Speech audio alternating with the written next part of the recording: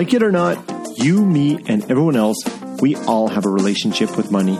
And for the most part, it's a complicated one. My name's Sean Maslick. Welcome to the Most Hated F Word podcast. As a certified financial planner, I want to take you on a journey as we throw out the technical finance books and shift our focus towards our minds, our money, and what matters most. If you're looking to improve your relationship with money and build true wealth, you're in the right spot. Finances does not need to be the most hated F word. I am so excited for you to hear this interview with Rick. Rick is a trailblazer, a forerunner in both financial planning and financial therapy. So sit back and enjoy. Welcome back to the Most Hated F Word podcast, where today my guest is Rick Kahler. Personally, I'm extremely excited to have a conversation with Rick today. I've read about 4 of his books, and Rick's work really has changed my perspective and really was one of the reasons why I started this podcast, to focus more on money relationship as opposed to understanding what hot stock or investment we need to buy. So I'm extremely excited and delighted to have Rick here. But before we jump in, I do want to read some of Rick's bio because I think it's important for everyone to understand a bit of Rick's background. So Rick is the president of Kahler Financial Group. He's a lifelong resident of Rapid City, South Dakota. He began his professional career in 1973 selling and appraising real estate. He founded Kahler Financial Group in 1981. He became the first fee-only certified financial planner in South Dakota in 1983, which, Rick, I'm sure there wasn't too many others at that point. And he's one of the first certified financial therapists in the USA and the first in South Dakota. He's a co-author of 4 books on psychology of money, including Conscious Finance, The Financial Wisdom of Ebenezer Scrooge, Facilitating Financial Health, and Wired for Wealth. Rick has been a columnist for 28 years for several South Dakota newspapers and is the author of hundreds of articles and white papers. His work as a co-founder of On-Site's Healing Money Issues Workshop was featured by ABC News 2020 and in Wynonna Judd's book, Coming Home to Myself. The Wall Street Journal hailed this work as innovative effort that combines experiential therapy with the nuts and bolts of financial planning. Rick served on several national boards and is the founding board member and past chair of the Financial Therapy Association. He's on the faculty of Golden Gate University, where he serves as a distinguished adjunct professor and instructs Facilitating Financial Health graduate course. In 2018, Rick received the Insiders Forum Iconoclast Award for his groundbreaking work in financial therapy. In 2017 and again in 2019, Investopedia named Rick as one of the top 100 most influential financial advisors. And finally, his work has been quoted in numerous places such as US Today, The Wall Street Journal, The New York Times, The Washington Post, Times of London, Forbes, Kiplinger, CNBC, Yahoo Finance, Market Watch, the Journal of Financial Planning, and the list literally goes on. Rick, it is my absolute pleasure to have you on the show, and I just can't appreciate the work you've been doing enough. So thanks so much and welcome. Thank you, Sean. It's really good to be here. And when you said you've read 4 of my co-authored books, I'm thinking, well, that's all of them. Yeah. so I'm flattered. Well, I really love the work you guys are doing, and specifically, I love your perspective of the financial planner and now the financial therapist, because that is my world. So, Rick, and I'm not saying this because you're on the call. Your books were the impetus to me doing this podcast. And so my show is dedicated towards exploring like what I've called our minds, our money, and what matters most. And often I find our conversations get centered around our relationship with money, as I firmly believe once we understand this relationship, we can then gain some control over the emotions and feelings that we have, I guess, below the waterline. And then it gives us the ability to maybe change our money relationships. So my first question for you is regarding the book, The Financial Wisdom of Ebenezer Scrooge. And I think that's a good place to talk about money relationships. Can you just share with us how this story depicts money relationships? Sure. The story of Scrooge I've been in love with since I've been a little kid. You know, I have a Christmas side. I think it was probably the 1930s version of that story that was most popular with me. I remember it being in black and white. So when I started working with Dr. Ted Klontz, we developed a financial therapy workshop that was like 5.5 days long. And I incorporated the story of Scrooge into that workshop. And the more we started fleshing out the story that Dickens penned, it really hit us how this was an amazing template for transformation. Mm-hmm. And basically speaking, Scrooge was in what we call pre-contemplation by the 6 stages of change by Prochaska, which means we commonly call that denial. He didn't know how he showed up. He didn't know how people viewed him. I mean, he was just this crotchety, old, tight-fisted, cold-hearted guy that nobody liked. And that would describe a lot of us in many areas of our life, not just finance, but there's some areas in our life we're really open to and aware, and other areas we're clueless. Mm-hmm. Well, so he was clueless. Then an intervention happened. In this case, it was his old partner, the ghost of his old partner, Marley. And basically kind of slapped him upside the head and said, dude, you continue this way, it's not going to end well. So there's a process that he went through. At first, the ghost of Christmas Past took him into his past. Right. And in looking at the past, he laughed, he cried, he trembled in fear. I mean, when you look at that, it was very experiential in what he went through. It wasn't just cognitive. It was re-feeling these emotions. And what really struck us was, I kind of come out of a branch of therapy known as psychodrama or experiential therapy, which is very feeling-based as versus, say, cognitive. And It just felt like he went through experiential therapy, right, in this scene. And then he goes into the present. Well, doing our own work, doing therapy, one of the benefits is it helps us become more present. I've often said that we can only look as far forward as we've looked backward. So it helps us become present. Scrooge becomes present. All of a sudden he's seeing, oh, wow, this is what these people think of me. This is how I've been showing up. Oh, wow. The curtain is open. Mm-hmm. And then the next one is he looks at the future. That, well, if you continue in this way, here's what the future is, and here's what the future could be. And what happens? He is transformed. He becomes, I think the last line of the book is, there's never been a better employer, a better friend, a better person in the whole city of London. And it's kind of amusing to me when people talk about you're a Scrooge. It's never the Scrooge at the end of the book. Yeah. It's always the Scrooge at the beginning of the book. But Scrooge was transformed. And we saw this pattern. And so we actually did the first clinical treatment, blind study around the treatment of money disorders was based on the story of Scrooge. Oh, and it scientifically proved that it was effective. And to our knowledge, I did this with Klontz's, to our knowledge, it was the first clinical study of the treatment of disordered financial problems in psychology. So that's a long answer, but that's the story of Scrooge. And I'm sure anybody who's read the book, we've ruined the Christmas Carol for them forever.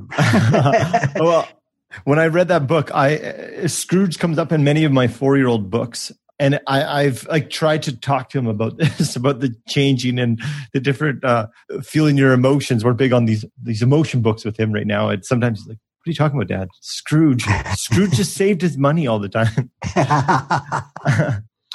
So you touched on this clinical study where you're looking at money disorders. Can you touch on like what your definition is of a money disorder?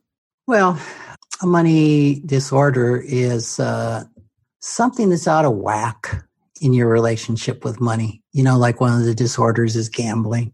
Mm-hmm. To gamble is not a disorder.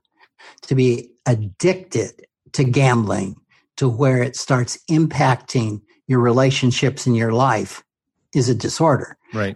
Say similar to drinking alcohol. To have a drink does not mean one's an alcoholic. Mm-hmm. But to be addicted to it to where it starts impacting your relationships is. Mm-hmm. So hoarding is another disorder. Right. Well, saving stuff is not necessarily a disorder. Mm-hmm. But if you can't get around in your house and you have little pathways you have to follow because there's so much stuff, maybe this is a disorder. Yeah. So it's a real extreme amplification of something that could be very normal and in some regards healthy. Yeah. Okay.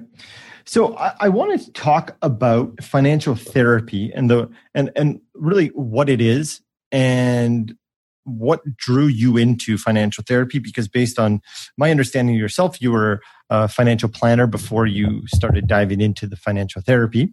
But before we go into that, can you explain to everybody what your perspective is? And I've read it in Facilitating Financial Health, but what internal versus external finances is so people can get an understanding. So that'll be the first question. And the second one is, like for Scrooge, he went to his past and then he went to his present or the future. When he went to the future, he kind of saw what he wanted to get to. So if our goal is in your book, is I think you guys called, there's a quote here that I'm just looking for, a balanced life or financial health. So the second part is, can you define what a balanced life is, or what do you guys mean by financial health? So that two part, what is external versus external finance? And then that goal or that journey we're trying to embark on, and the reason why I'm saying that is because whenever we start diving deep into our emotions and our feelings, we know that's a difficult journey. And I find if we have a little more understanding where we're at and where we're going, we can be more committed to that goal. Sure. The internal external really is an application of the work by a philosopher by the name of Ken Wilber. He lives in Denver, Colorado, has written 26 books. Incredibly deep and bright guy. I have never finished one of his books. And it came to the financial planning profession through Dick Wagner, who I called the Oracle of Denver, who also lived in Denver and is in the equivalent of the Financial Planning Hall of Fame. And he applied this concept of interior and exterior. And basically, the exterior is what we can see. And this is featured in a book called A Theory of Everything. And the application goes to just about everything. There's what we can see and what we can't see. Mm-hmm. So when it's applied to financial planning, the exterior would include really traditional financial planning. The focus is on cash flow, taxes, estate planning, just all of the exterior nuances of money. Okay. So when we now look at, what's the underbelly? When we opened up, you talked about what could be seen, or immediately I thought of the iceberg. Right, yeah. And so if we use an iceberg, what we see, that's the exterior. Mm-hmm. What we don't see is the interior. That's what supports all of this. And so that's the thoughts, feelings, beliefs that we have about money. It's the stories we make up about how money works. It's now what's we're calling the money scripts, which are really beliefs about money. Mm-hmm. So it's all the unseen underbelly that drives the behaviors that are exterior. Right. So if we're just addressing the exterior with no thought to the interior, this is where a financial planner will say, okay, you've told me this, this, and this. Great. Here's your plan. And the client says, that's great. And 3 months later, they come back in for another meeting and he says, how's things going? And they haven't done a thing. Mm-hmm. Or they've actually progressed the wrong way. Yeah. And the planner's like, okay, I guess I didn't speak clearly enough. Or maybe I need to raise my voice so you get it. Yeah. And that's how we deal in the exterior with this. And we might even call that client non-compliant. I was just going to say that. I think a lot of times there's like, well, they're not my client anymore. Or they don't. You're not a fit for me. Mm-hmm. And we'll see ya. And that's not necessarily a bad business model. It's absolutely an option that a planner works with a niche or just says, these are the people I can work with. Ted Klontz and I used to teach a class that had a title, There Are No Difficult Clients, Just Advisors That Have Run Out of Tools. And that speaks to this, you can only take a person as far as you've gone yourself. Yeah. At some point in time, I run out of tools. Mm-hmm, mm-hmm. And I honestly think I will run out of tools a lot quicker than some of my peers doing this work, or even some of my students doing this work. Mm-hmm. And so there's no shame in running out of tools. Mm-hmm. And there's no shame in saying, wow, this is not a person I can be effective with. Mm-hmm. But can I say something? What I really like your perspective on that, and sorry to interrupt, but I think what I really take away from that is you said I ran out of tools, not like the client is not compliant anymore. And I think that's a big, not just around money, like relationships in general, is like the acknowledgement that, hey, this is me. I've run out of tools. That's okay. We can now hand them off to someone else, as opposed to, oh, they're not compliant. They're not a good client. Yeah, you bring out a really good point, Sean. And that is keeping the focus on what we're responsible for. Mm-hmm. As Ted used to say, we're 100% responsible for our 50% of every relationship. Mm-hmm. And so if I can focus on myself that, okay, I have run out of tools, it takes away the blame. It takes away the finger pointing, the making the other person wrong, making the other person bad. And quite frankly, I think is more accurate. Yeah. I mean, there's just some folks that need some really specialized tools. Mm-hmm. Yeah. And I may not be the guy that has them. Mm-hmm. And I think it's better to know your limits as opposed to try to step into something that, you could possibly do more damage to the client. Yeah, you bring up a really good point. And as you said in the intro, I teach a graduate course at GGU, and I'm doing that as we speak. And it's so important to know yourself. And one of the chapters in Facilitating Financial Health, I think, is Do No Harm. Mm-hmm. And one of the biggest concerns that every CFP has when they start doing this work is, I'm not trained in this. How will I know when I'm really hurting the client? This is really scary stuff. I mean, shouldn't I just offload them to a therapist from the get-go? And Dr. Klontz had one of the most ingenious ways of knowing when you've gone too far that I've ever come across. And he basically said, you have gone too far as a planner, delving into the interior, when you become uncomfortable. Mm-hmm. And I'm like, oh, I can do that. Yeah. And for me, becoming uncomfortable happened very quickly. But I think there's a lot of genius in that, because it does play to the fact that I can take a person as far as I've gone myself. And I remember when a client would start crying in a session, and I became instantly uncomfortable. And I would direct their attention back to the plasma TV with the mutual fund chart on it. Mm-hmm. Like, oh my God, a feeling's gotten out. We got to stomp this. Yeah. Get to the external. Totally.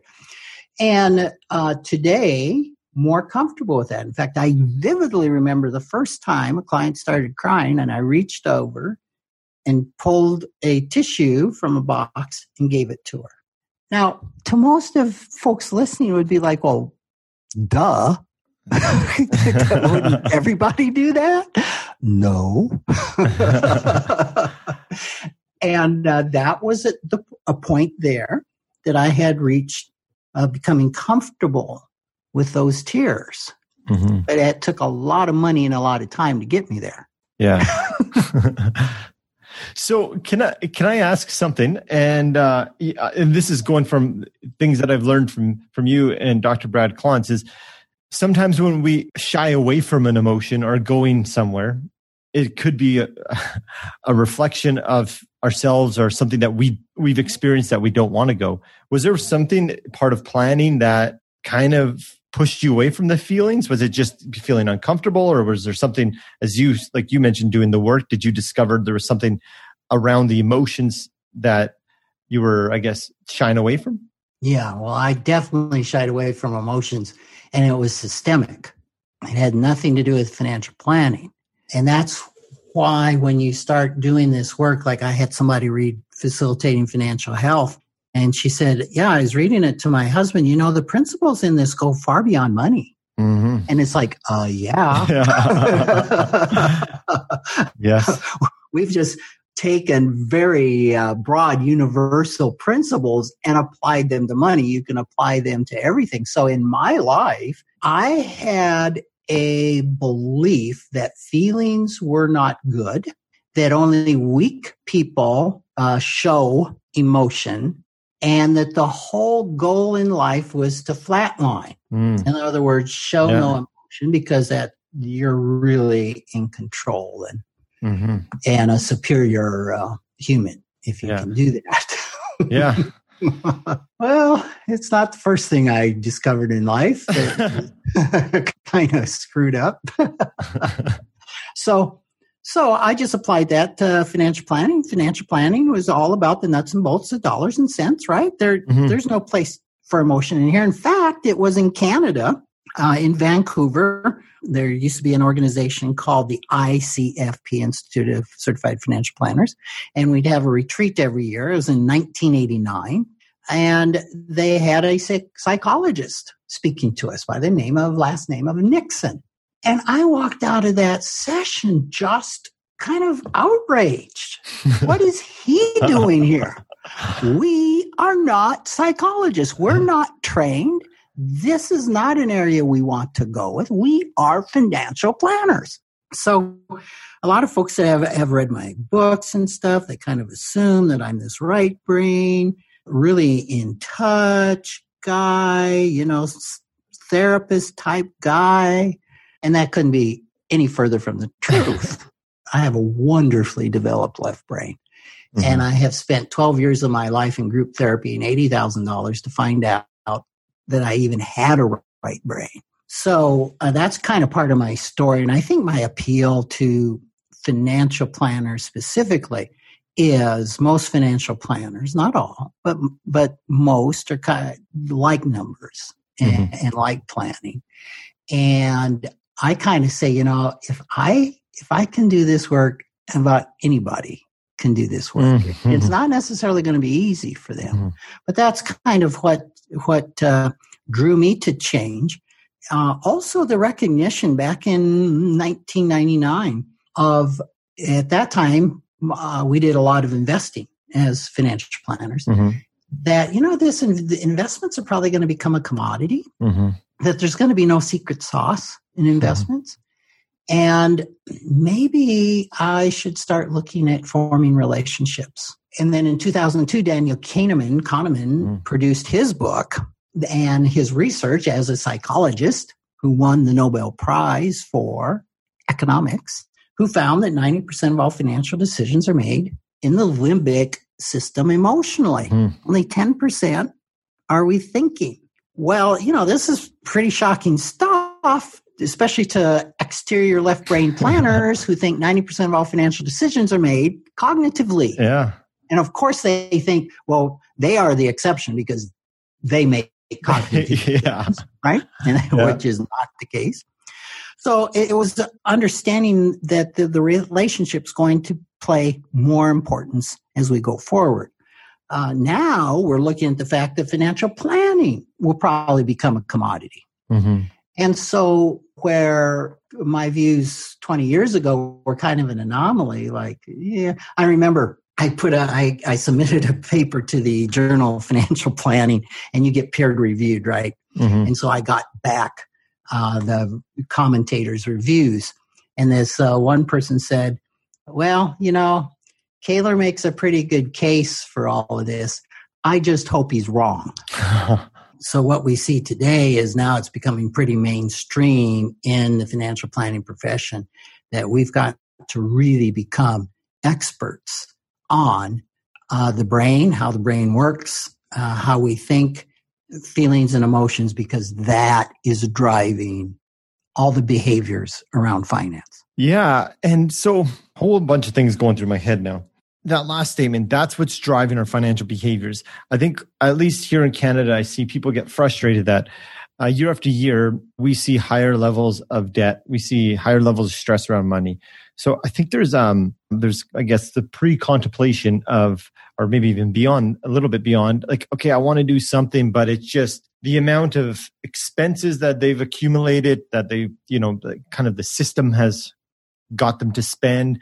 They kind of feel stuck. So how do people, without having the ghost of the past come to them and show them how they've been, like their past, how would you say people start to dive into the journey of embarking on this financial well-being journey or financial health? Like, where would you start in terms of even looking towards money scripts?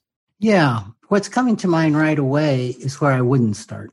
Mm-hmm. And where I wouldn't start is where most people start, which is financial literacy. Mm-hmm. A lot of folks immediately think if they're going more and more into debt and they're stuck and they're trying to do new things and it's not happening, that what they need is more information. Mm-hmm. If I just understood how mutual funds work, if I just understood how a budget works, if I just understood more, maybe that would change my behavior.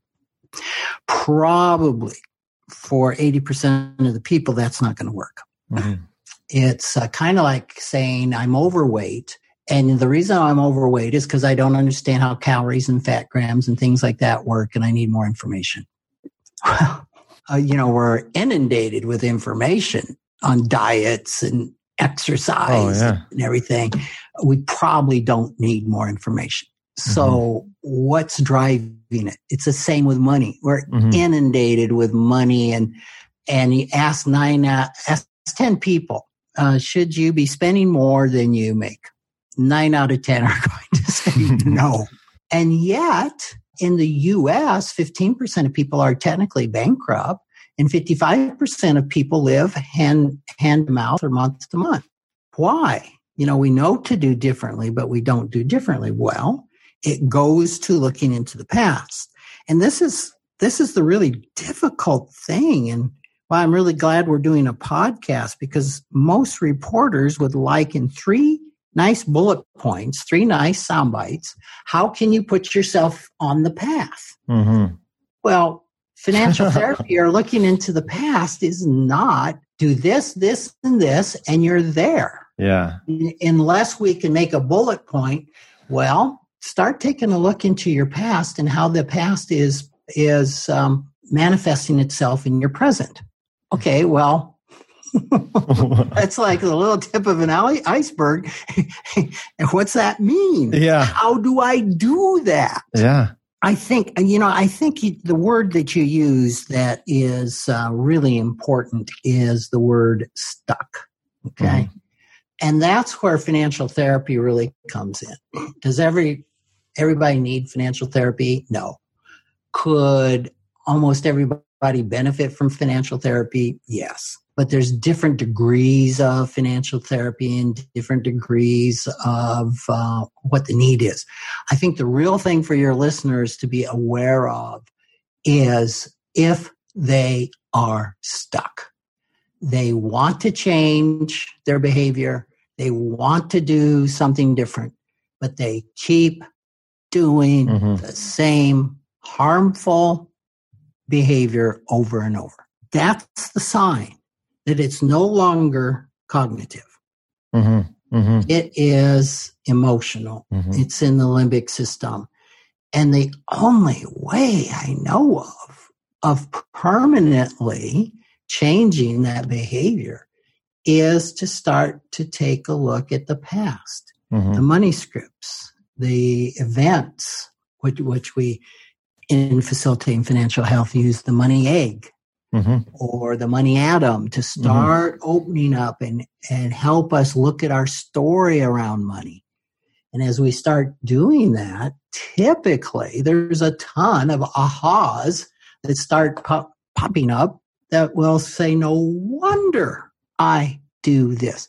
Here's a huge principle that Ted Klontz brought forth. And I remember we were in Nashville. I remember being in the car when he said this. He said, all financial behaviors make perfect sense. They're totally logical.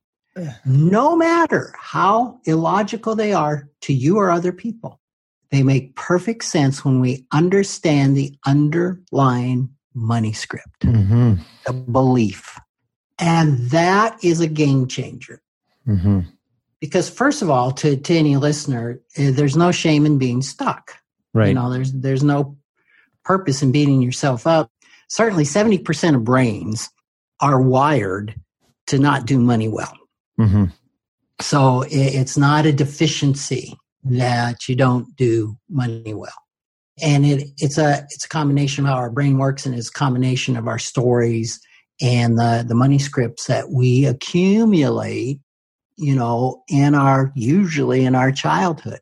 Mm-hmm. So the behaviors make sense. And there hasn't been a quote illogical behavior, maybe we could call it a harmful behavior, that we haven't traced back to something that makes perfect sense. It's like, well, of course, if I believed that, if I'd had those types of experiences, I would absolutely be spending money in the way that I'm spending or doing the behavior that I'm doing.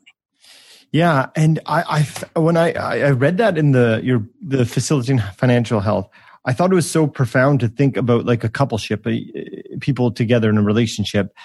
And often they might think that there's some dysfunctional money behaviors on the other spouse. But when I read that they're all, the money behaviors make perfect sense based on the past history and the money scripts, I thought that was extremely profound, even for couples, because I think there's also blame going on in couples around money. I mean, most people don't even talk about money before they get married.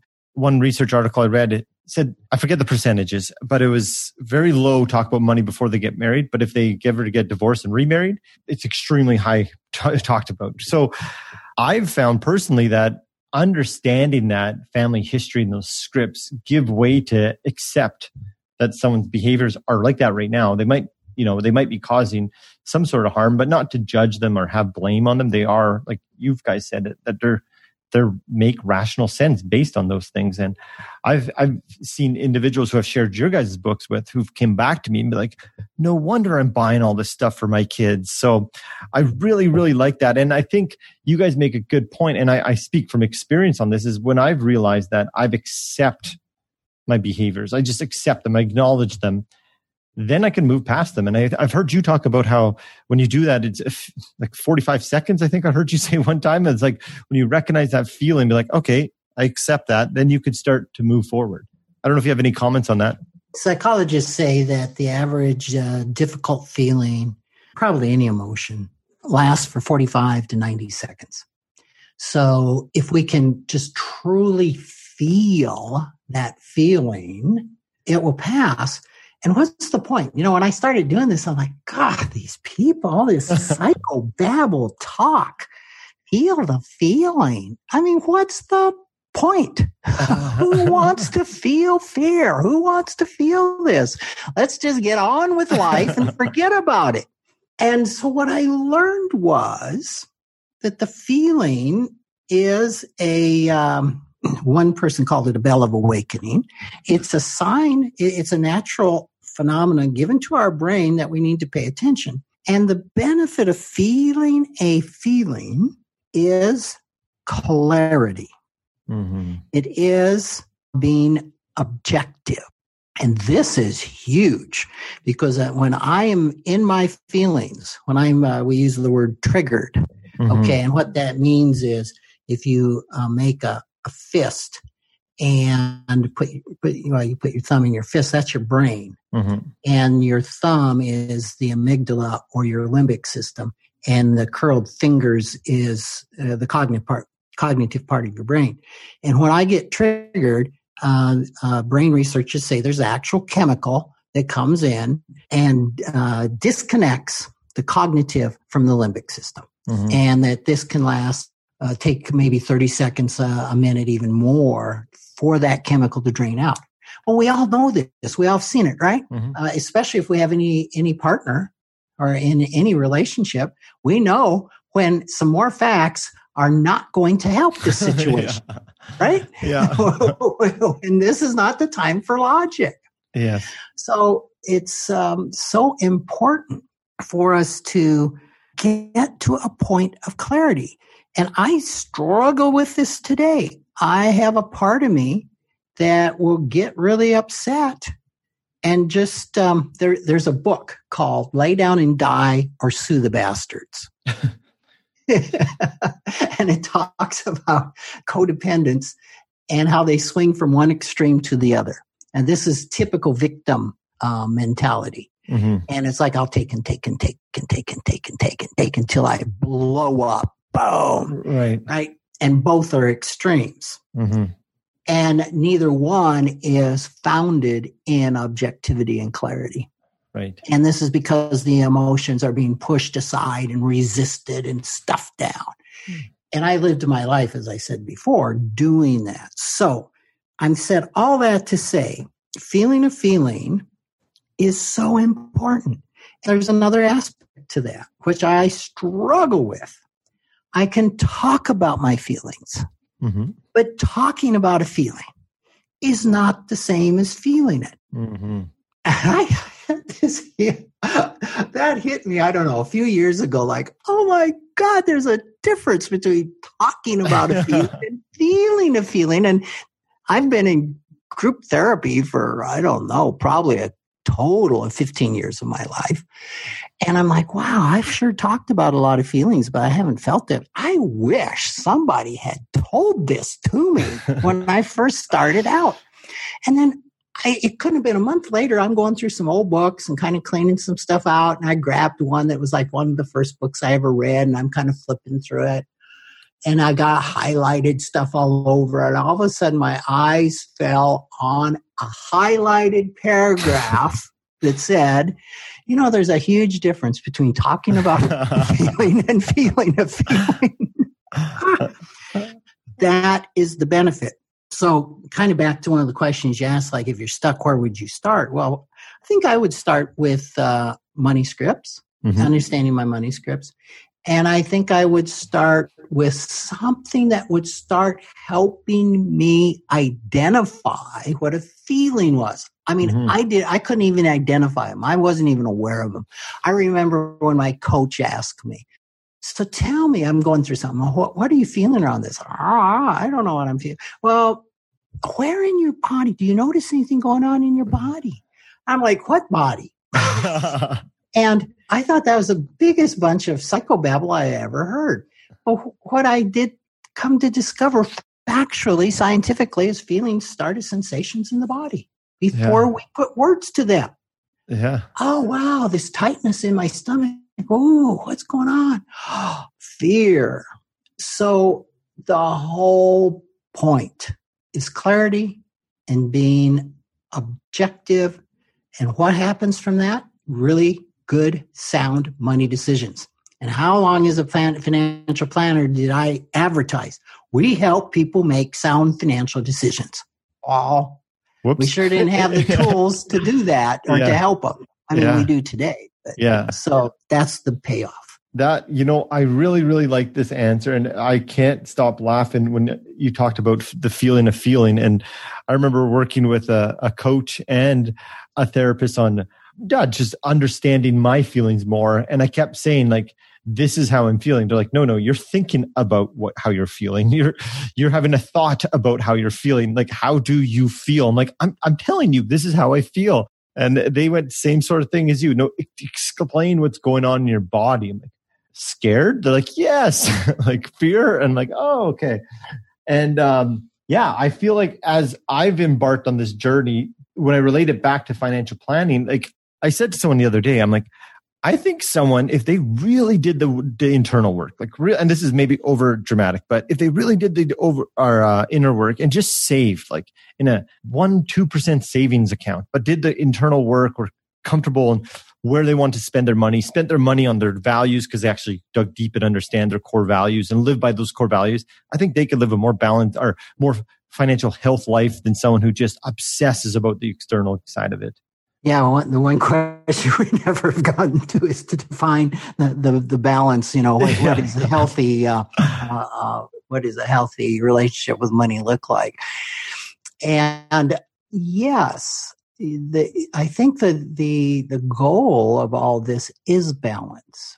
It is to have more time of presence and objectivity around our money. I think it's really living in the middle and not the extremes, not being triggered, which means being really present. But I think there's a huge amount of objectivity that comes with being present and being balanced. So, if I had to boil it down to one word, and I'm processing this obviously as I'm talking, I would say it's presence. Presence. It's really hard to be out of balance when we're present. Mm-hmm. And I think if I can be approaching money decisions, being fully present, being able and fully attentive, and being fully aware of being able to see all the options and things that can be done, I think that goes a long way to really living in good balance around my money and my money relationships. Yeah, I really, really appreciate that perspective and that word presence. And I mean, it speaks to a quote I grabbed from your guys' book. Regardless of whether you approach financial health from the exterior or the interior, professionals agree balanced life is not just about money. And I mean, you're saying it in that one word right now, presence. So yeah, it's really hard to separate becoming healthy around your money with becoming healthy. For example, we found in the work that we did, we were noticing a link between being overweight and having money issues. Mm. And what we were finding was it's really the same skills. Mm-hmm. It's really the same interior skills that will help a person go from overspending to also go from being overweight.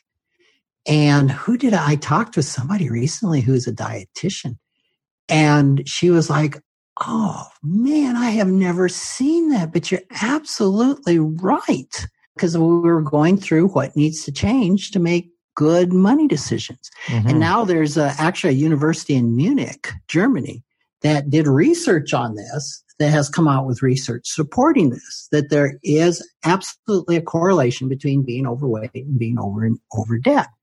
So the point being systemically that, well, Dr. Ted Klontz used to say this. He says, it's not about the money. Mm-hmm. Money's just a symptom.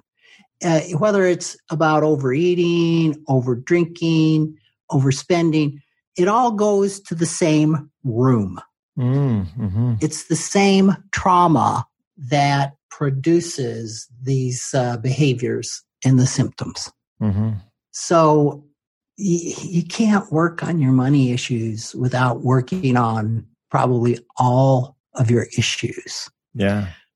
Which can make it so threatening, right? Mm-hmm. I think it's a person that has the courage to go here really has a passion to live life as big as they can, as full as they can, mm-hmm. because it takes a lot of work and humility and courage to do this interior work. That's why the average person hasn't done it. Mm-hmm. There is no pill. Mm-hmm. You can't read yourself to financial health. Right. That's called financial literacy. Mm-hmm. And it's the same thing in teaching a course. When GGU first approached me to teach a course online to help planners become integrated in interior, I'm like, I can't do that. You can't read about this. No. It's experiential. Yeah. Well, finally, they came back to me after I turned them down. I said, well, let me give it a try. So, yeah, we've been pretty successful with that. But you can't read yourself to health. It's just the same as if you golf, right? Mm-hmm. I can be a great golfer if I read about 10 books on how to golf. Yeah. And I'll go out on the golf course and be Nicholas, Jack Nicklaus. No. I have proven that doesn't work. You don't even want to be standing in back of me. Yeah. So it's the same way here. So Rick, as you're talking, again, I don't need to tell you how much your message just resonates with me, but it does. And I just think it's such a good conversation that you're having. The work you're doing is phenomenal. Two things have made me think about something, though. You talked about having the tools as financial advisors to go there. I'm kind of thinking it on the other end for people having the tools to go there. And I'm wondering if you can comment at all. And this is not something we talked about, but you mentioned about 55% of Americans are living paycheck to paycheck. Canada, we're at 51%. So roughly the same. And then you talked about some people who are hand to mouth. Something that's always been talked about is how does everybody access financial planning? Like, this is a system issue now. Do you have any insight on how more people, because what I feel you're on, like this internal work is so good, but I feel like the system doesn't allow certain people to access that. And my thoughts on this is we never know the end answer, but maybe we know some information can get us there. Do you have any comments on how the system can sort of change to help these people who don't have the tools necessary? Yeah, that's a pretty big question I've been grappling with for a long time, and I think financial planning or financial therapy has got to become recognized as a profession first.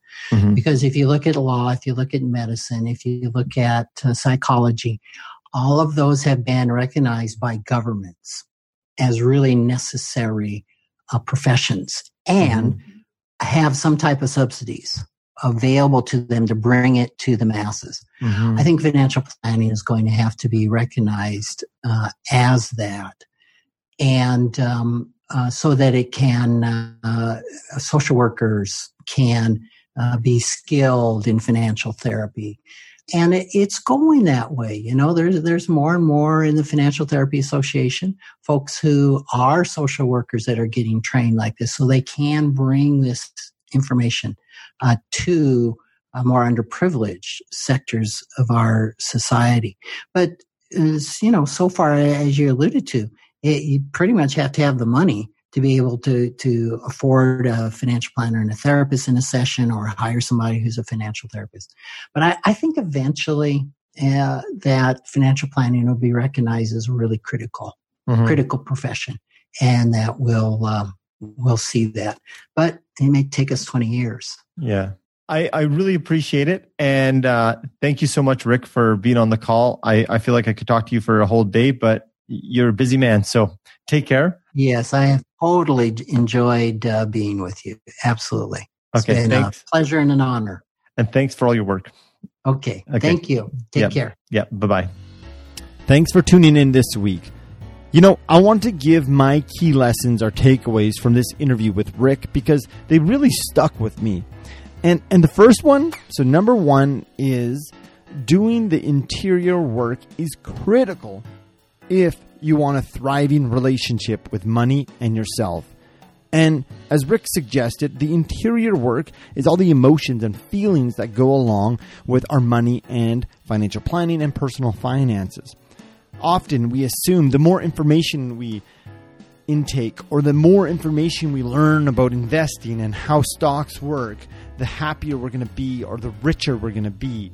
But the research is clear that if we're not happy with the interior of ourselves, it doesn't matter how much money we're going to have. And that's what I really enjoy about Rick and his perspective. Much in the same notion as number one, but I really thought it was important when Rick talked about the importance of feeling a feeling and how it's key to financial success. He talked a lot about learning how to feel our feelings and understand the emotions. Rick talked about Kahneman's research that showed that 90% of all financial decisions are emotional. Yeah, 90%. And yet, if we look at ourselves as we try to better our financial journey, how often are we looking at the emotional side? No, we're usually looking at what's the best investment? How do I save more? How do I invest more? Sure, these things are important, but if 90% of all of our financial decisions are emotionally driven, that just points us back to the importance of understanding what's going on inside of ourselves. In fact, I was listening to a podcast this week with Gwyneth Paltrow, and she talked about how when she was 27 and won the Oscar, she thought that it was going to be this glorious event that's just going to fulfill her and make her so happy. But she realized she was the same person she was the same person before she won it and after. And in fact, it actually made her depressed to realize that she won this Oscar, the thing she's been working for and sacrificing. And when she won it, nothing changed other than her feeling like, that's it.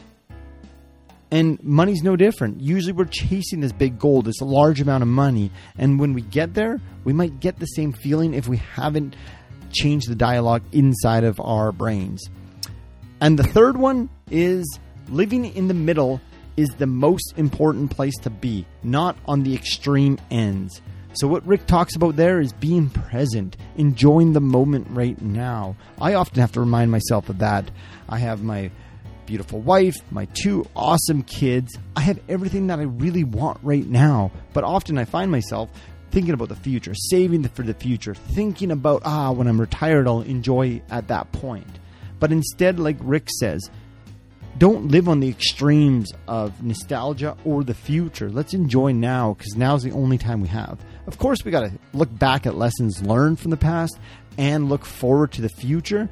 But really trying to be present, I think, is a key to financial success, as it facilitates and allows and invites us to enjoy and be happy.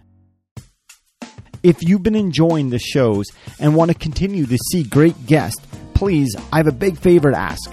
Can you head over to Apple or Spotify and leave a rating and a review, as it really helps in the rankings so that I can continue to bring good guests week after week. Thank you so much and have a great day.